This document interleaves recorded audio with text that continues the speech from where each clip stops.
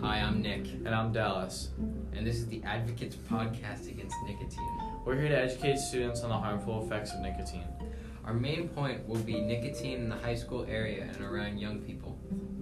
We will be going over especially how it affects high school students and teens in general. Did you know that 98% of first-time smoking starts before the age of 26? Wow, that's before the brain fully develops. The brain isn't fully developed until around age 25. I know. And 90% of adult smokers start before the age of 18. And that 90% is only in high school.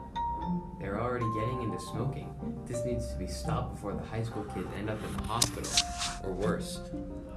And even worse, did you know that the average life expectancy of a smoker is less than 10 years of a non-smoker? Wow, that's absurd. People's lives are being taken early, and these kids and adults are still smoking?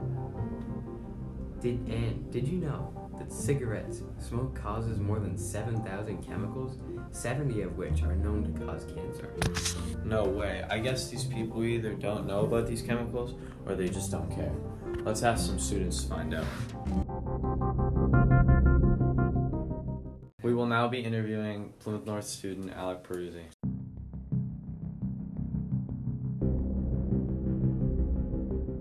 Is nicotine found in tobacco products? Yes, I believe so. Does nicotine affect your mood negatively or positively? Negatively. It's actually positive. It makes you feel happy in a way. What area of the brain does nicotine affect? The hippocampus. It affects the neurotransmitters, which gets like this sense of happiness. What age did the brain fully develop? If the brain isn't fully developed, do you think it's okay to vape? No, because the brain is fully developed at 25, and our legal law says you're allowed to smoke and vape at 21. True or false? Smokers have a higher rate of heart disease and stroke. True. What age group is targeted in marketing for nicotine products? Are you a part of this age group? If so, have you ever seen a nicotine advertisement? Probably because it's advertised across the world and usually on TV commercials. Yeah, for like teens and stuff, yeah. Yeah. What do you think the percent of Plymouth North students vape? Why do you think of this? I think it's quite high because it's been a real issue for the whole year with suspensions in school sports. So I think it's around 40%. Do you think people who use nicotine products can perform at a high level in athletics? If so, why or why not? No, because it affects the body pretty negatively, and they will not be able to perform in school sports at a level that they should be.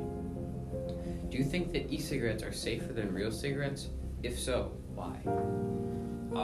Yes, I think they do, but they are definitely still a threat for teens and adults.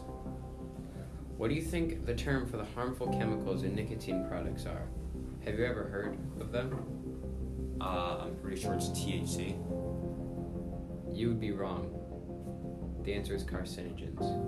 Oh. What do you think is worse, smoking cigarettes or smoking e-cigarettes, and why? Smoking cigarettes, because there's much more carcinogens that cause cancer. And now for the pop-up questions. Do you know someone that has used nicotine products? Yes. Yes, indeed. Yes.